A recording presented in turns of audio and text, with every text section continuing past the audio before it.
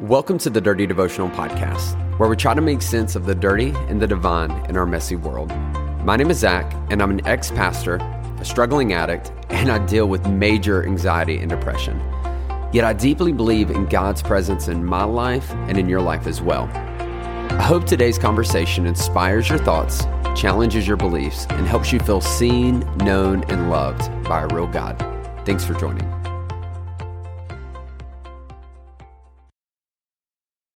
What's up, everybody? Welcome back to the Dirty Devotional Podcast, y'all. I am so excited, so honored to have you back with me today, and I hope you're doing wonderful. And y'all, I got to celebrate something. We've been doing this podcast for a few months now. We kicked it off a little bit after the start of the year. And I just got word, y'all, that a couple weeks ago, we broke over 10,000 downloads, which is phenomenal, y'all. I'm excited about it because here's the thing. It doesn't bother me who listens to this. But over the past few months, hearing people from Australia, from Finland, from New Zealand, from literally all over the country, reaching out, telling me how this podcast has helped them, y'all, it means the world to me. I want to celebrate it. And so I'm going to be releasing something soon that I'm working on, that is just about that. It's just about celebrating, 10,000 downloads. And so thank you for being a part of that. It means so much to me. And I'm going to hop right in, y'all. Last episode, we talked about these characters who were born named Jacob and Esau in the Bible. If you want to read, it's in Genesis chapter 25. And basically, we talked about Jacob and how he was named that. And the name literally means cheat or deceiver, which is a name not many of us would want. And today we're going to pick up talking about literally Jacob doing exactly what Jacob does, which is deceiving, manipulating, cheating. At least that's what it looks like. But to talk about that, we want to talk about his brother, Esau. So if you missed the last episode, Jacob and Esau were born at the same time. Esau came out first, out of the womb first. And because he was the first one born in that time, what that meant is he had the birthright. The birthright was a pretty big deal because as the first son of a family, it meant you had basically the majority of the inheritance of the land, basically all the assets, the possessions of your mother and father. And so Esau, being the first one out, received all of that. And so we pick up later in life, but it's important to know that because what we find out in Genesis 25 is that Jacob, became more of a mama's boy. He loved like cooking at home. He loved his mom, loved being around her. He didn't love the things that typically the stereotypical what's assigned to guys, what they would enjoy. Things like sports and being outdoors. Jacob doesn't seem to be like that based off the description we're given by him. Now, Esau, on the other end, is that. Esau, it says, was like a hunter, outdoorsman, loved camping. Basically, he's hairy. So he's fitting like your stereotypical macho man. And he was a daddy's boy. His dad loved him, favored him. But the mom favored Jacob. Now, here's what happens is Esau goes out for a long time and is going hunting. He's kind of doing the things he enjoys doing. And he comes back and the Bible tells us that he is super famished. That he's lost all of his energy. He's tired. He even goes on to say things like, I'm going to die. That's how hungry. And I don't know about you. I've been there before where it's like, you're no longer hungry. You're hangry. And even beyond that, you're one step away from just wanting to fall over dead because you don't even know if you have enough energy to get the food. Esau apparently is at this place.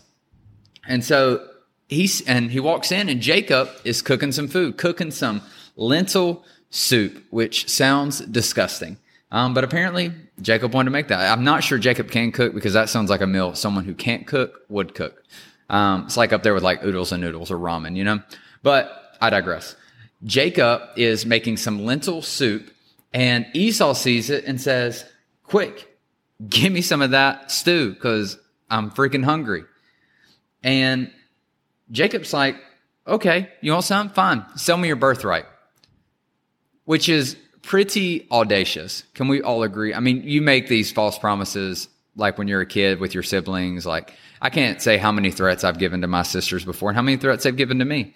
And right now, Jacob is playing that and he's like, hey, you want this stew? Give me your birthright. Well, naturally, the right decision would Esau to be like, no, I'm good. I'm going to find something else. But Esau apparently is so hungry. He says this, he goes, what good is my birthright if I'm about to die? Which apparently is a level of hunger I've never experienced. Apparently, he was out in the wilderness for a very long time to be this hungry. And so Esau willy-nilly just goes ahead and gives up his birthright in exchange for some lentil soup. Y'all, what the heck? This is ridiculous. It's one of these stories in the Bible you read and you think, who's that stupid? Who is stupid enough to give up something so big as their birthright, which is going to set them up for life, put them in a strong position of power for the rest of their life, for something as stupid as soup? Here's the thing, though.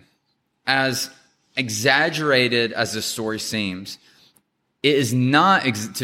We do not exaggerate this idea that me and you, so many times in our life, we will trade big, important things, priorities in our life for momentary gratification. We've all been there. You don't have the money in the bank account. We know it. But let's face it, you go to Target, you go there to get one thing, you walk out with 26 things, forget the one thing you were supposed to get. So that way you got to go back, which leads to more money. And you're like, and here you look at your bank account 2 weeks later and you think, what the heck was I thinking? Why did I buy all this stuff I didn't really need and put myself in this position? We can relate there. There are times where we have conversations, where we make decisions with people in order to feel good about ourselves, to get that instant gratification, but at the cost of hurting people that we really care about, like our spouse or a close friend or a family.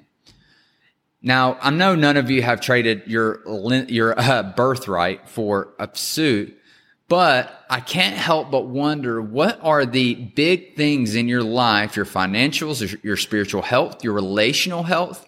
Have you traded in these big things so that you could feel important, so that you could feel valued, maybe so that you could feel sexy, so that you could feel secure or have a favored, that you would trade in these big things in order to have this momentary gain? Because like Esau, I'm sure Esau felt good for a moment, but what it ends up saying is he ends up despising or is disgusted by his birthright, because he ended up hating something that was so valuable to him because he gave it up for something so small. And today I want to challenge you. Don't be this person. First off, it is never worth it. If you find yourself trying to justify a decision, you probably shouldn't do it. If you find yourself having to hide decisions because you know people wouldn't approve of it, you probably shouldn't do it. The truth is, you're probably trading something big and valuable, your legacy, your birthright, for lentil soup.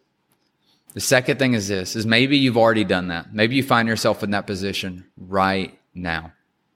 Here's what I want to encourage you with. The best time to make a change is today. So if there's an unhealthy relationship in your life, break it off. If there is financial stresses in your life and you've already set yourself up to dig a bigger hole, cancel it. Make the decisions that are going to prolong the important things in your life, because they will always give a bigger return on investment than the small things. Lentil soup, you'll feel good for a minute, but we all know you're going to be hungry again. Your birthright is something that is very, very difficult to replace. And so I want to encourage you today, don't be that. Don't trade something of great value for something that doesn't matter. And I promise you won't regret it. And I feel like I need to say this before I finish, is if you've already done that, I want you to know it's okay. We've all been there. We've all made those decisions we wish we wouldn't have made. But the most important thing to remember is that even though you can't go back, you can start over. And today you can put a new foot in front of you and start a new life and to build something worth keeping. Let me pray for you. God, thank you for every person listening to this. Lord, help all of us. Lord, help me, help the listeners, help all of us, the Dirty Devotional family, help us to make wise decisions. Lord, it's so easy to give up important things of value for things that are going to give us instant gratification.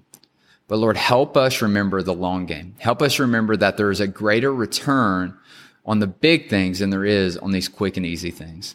Lord, the harder things, the things that are worth fighting for in life are always more difficult. So help us to keep that perspective.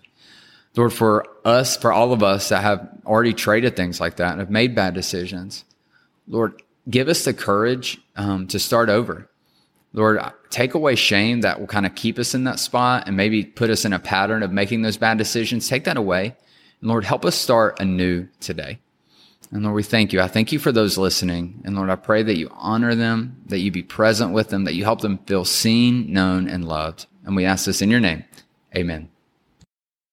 Hey, thanks so much for joining me on today's devotional. If you want to get more connected, then be sure to follow me on Instagram at @Z_chill. That's at @Z_CHIL. Or you can connect with myself and other listeners through our private Facebook group. You can find this by searching Dirty Devotional Podcast, Dirty Family. Lastly, if you enjoy the podcast, please take time to rate it on iTunes or Spotify. This helps us reach more people and lets us know that my content is making a difference in your life. Most importantly, I hope today you felt seen, known, and loved by a real God. Be blessed.